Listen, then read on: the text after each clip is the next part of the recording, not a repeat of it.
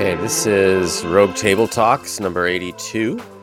It's a solo edition, solo Thanksgiving edition, as Chad is traveling. And I'm going to take just a few minutes, abbreviated session of Rogue Table Talks, and talk about Thanksgiving, and talk about compassion, and talk about how those things, I think, intertwine and are related to one another. And it's going to be coming from an episode in Luke chapter 7. And we'll see compassion, an example of compassion, one example of compassion. And we'll talk about kind of what goes into compassion, what's required maybe, and what we can learn about thankfulness, about compassion, about our own stories and other people's stories as well. And let me just read Luke 7, 11 through 17 as an entree to that. We read, "Soon afterward, Jesus went to a town called Nain, and his disciples and a large crowd went along with him.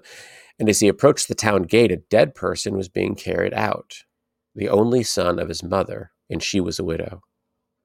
And a large crowd from the town was with her. When the Lord saw her, his heart went out to her, and he said, 'Don't cry.' Then he went up and touched the bier as they were carrying him on, and the bearers stood still. He said, 'Young man, I say to you, get up.'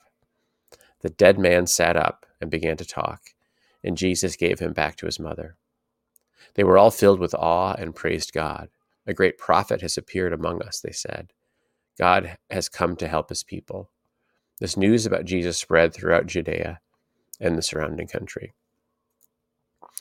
Now, it's a pretty remarkable picture, portrait here, where you have basically two crowds coming together.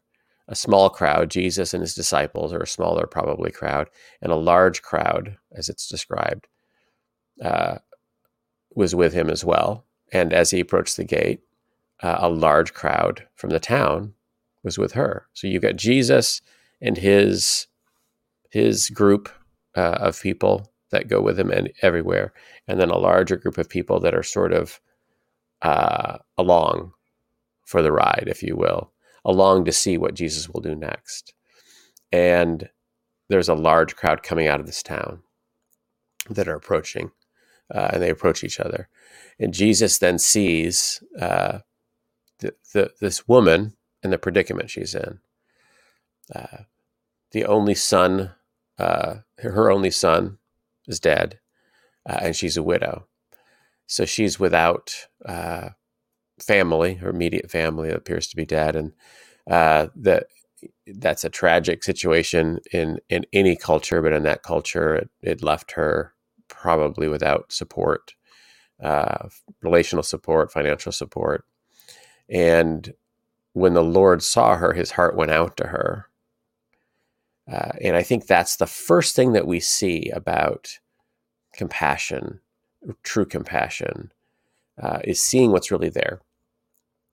That's necessary for compassion, to see beneath the surface, to see what's actually there and not explain it away or minimize it or try to tell some happy story about it. Jesus does none of those things. He sees the tragic situation as a tragic situation and then steps into it because it's a tragic situation. And there's a part of us in our culture, we want to say we're fine. I'm fine. It's not that bad. I'll make it. I'll get over it, whatever. And probably that leads us to say that about someone else. It's really fine, or it will be fine, or, she's going to be okay. And it might be true that she's going to be okay, but that doesn't mean that it's fine. It's still a tragedy. It's a tragic situation. And I think when it's really hard, and seeing what is really hard as something that's really hard, then that's where compassion starts. And even helping the other person see this is a really difficult, hard, tragic, painful situation. Because otherwise you don't need compassion because it's not that bad, or it's bad, but it'll be better. And you sort of dull the need for compassion.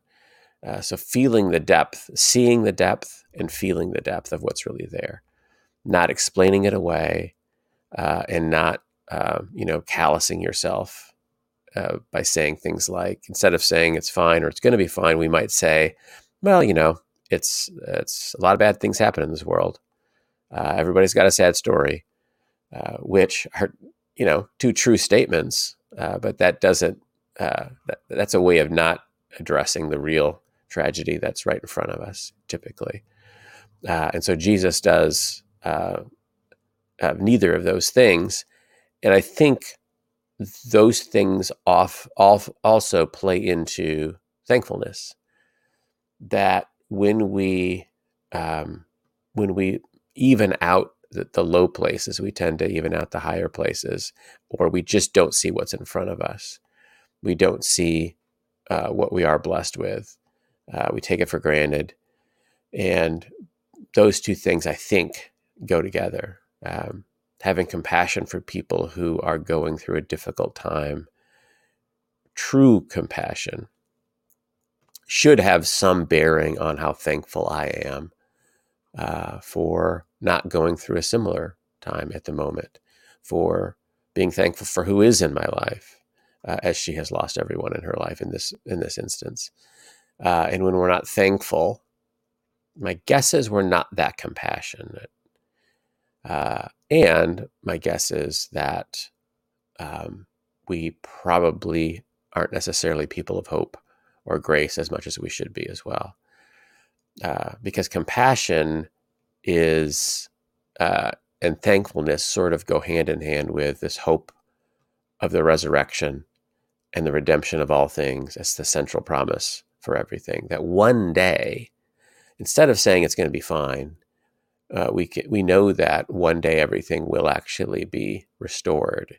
And because we know that, and because we have hope of that, we can have compassion in the moment for things that are just not like that. And so you see these two crowds, if you will, the Lord of life and this crowd around a dead person meeting each other. You see this compassion moving to action, which is another element of real compassion, that it should cause us to step toward something. And you see Jesus doing that. And, it's remarkable. It says he speaks to the dead man, young man, the man who's dead. I say to you, get up. And the dead man sat up and began to talk. It's arresting language that says something about death not being the end of all things. Jesus can legitimately speak to him while he's dead, because his body's dead, his spirit is not. And you see compassion, you see hope. And it's a metaphor for this hopeful look at the future when all will be resurrected. In John 5, not long after, I think, the episode where he asked the man if he wants to be well, that we talked about a few weeks ago, Jesus says, very truly, I tell you, whoever hears my word and believes him who sent me has eternal life and will not be judged, but has crossed over from death to life. Very truly, I tell you, a time is coming and has now come when the dead will hear the voice of the Son of God, and those who hear will live. For as the Father has life in himself, so he has granted the Son to also have life in himself. And he has given him authority to judge because he is the Son of Man. And so you see, this is exactly what's happening here.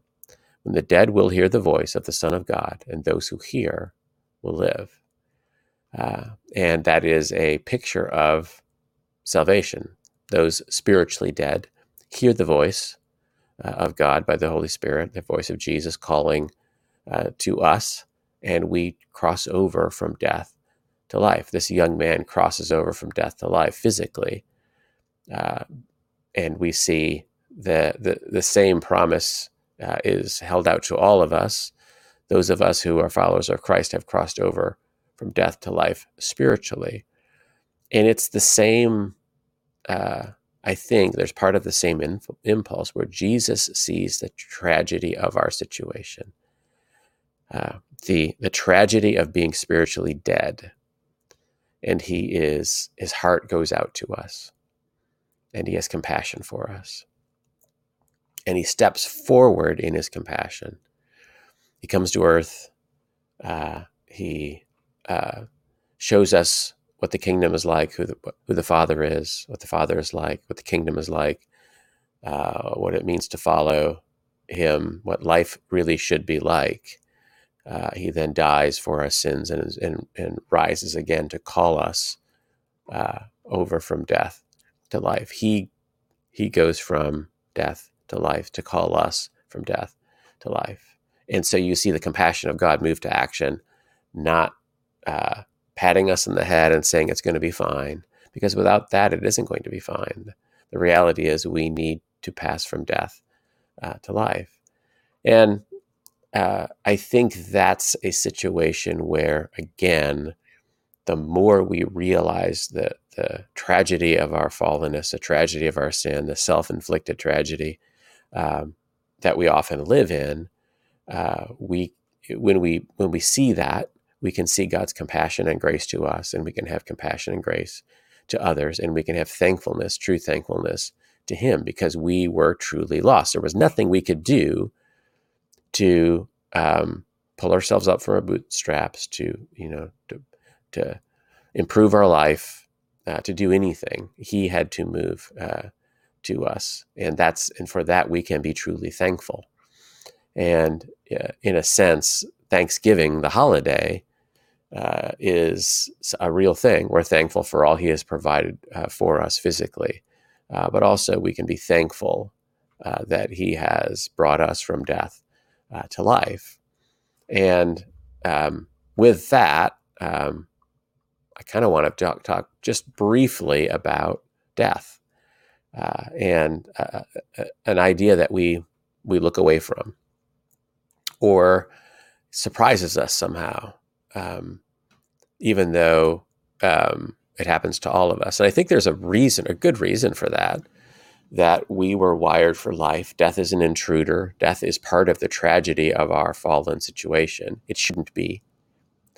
People shouldn't die, but everyone does because of the fallenness that comes from sin. And so we have this surprising reality of death that somehow keeps sneaking up on us, even though it happens to everyone. And everyone that we know, unless the Lord returns before then and ends this age, has died or will die. And I think this pandemic that we're in, people's responses to it, I think, are interesting, because I think some people maybe overplay this and are driven to extreme fear, and some people completely underplay it, and it's nothing, it's fine. When, no, obviously a couple 100,000 people more than normal have died. That's a real thing. And, what do we do? How do we think of death? And I think it partly relates to how we think of this resurrection, that when we hear the voice of the Son of God, we will not be judged, but we will cross over from death to life. And when that happens, we will still physically die, but that physical death has a completely different meaning. That it's still a tragedy. It's still sad for those who are left behind. Death is still something to be mourned and grieved, the departure of the person. But for those of us who perhaps have lost people who are part of God's kingdom, God's church, grieving is for us. We don't have to grieve for them because they have passed from death to life. We grieve their absence, and we long to be reunited in the redemption of all things, but it's fundamentally a different sort of grieving. And then I will be resurrected. I live in the hope of my own resurrection. And spiritual transformation is just a precursor of that resurrection that is to come. And then if I'm going to live in that hope, I have to feel the depth of my own need, feel the depth of my sin, feel the depth of my need for God's compassion, be thankful for it, wait in hope, participate in that resurrection through spiritual habits, and participate in the redemption of all things through small and large scale things. Bring God's compassion to the lives of others, and to not allow my compassion to be shortcut by my avoiding it, my minimizing it, my looking away. And when I do that, I don't have that much to offer to those around us when it comes to Christ-like presence and compassion. And I think that's just what I'm thinking about, what I'm pondering as we look at this passage and as we know Jesus through seeing his compassion. That's hopefully that will help. It will help you have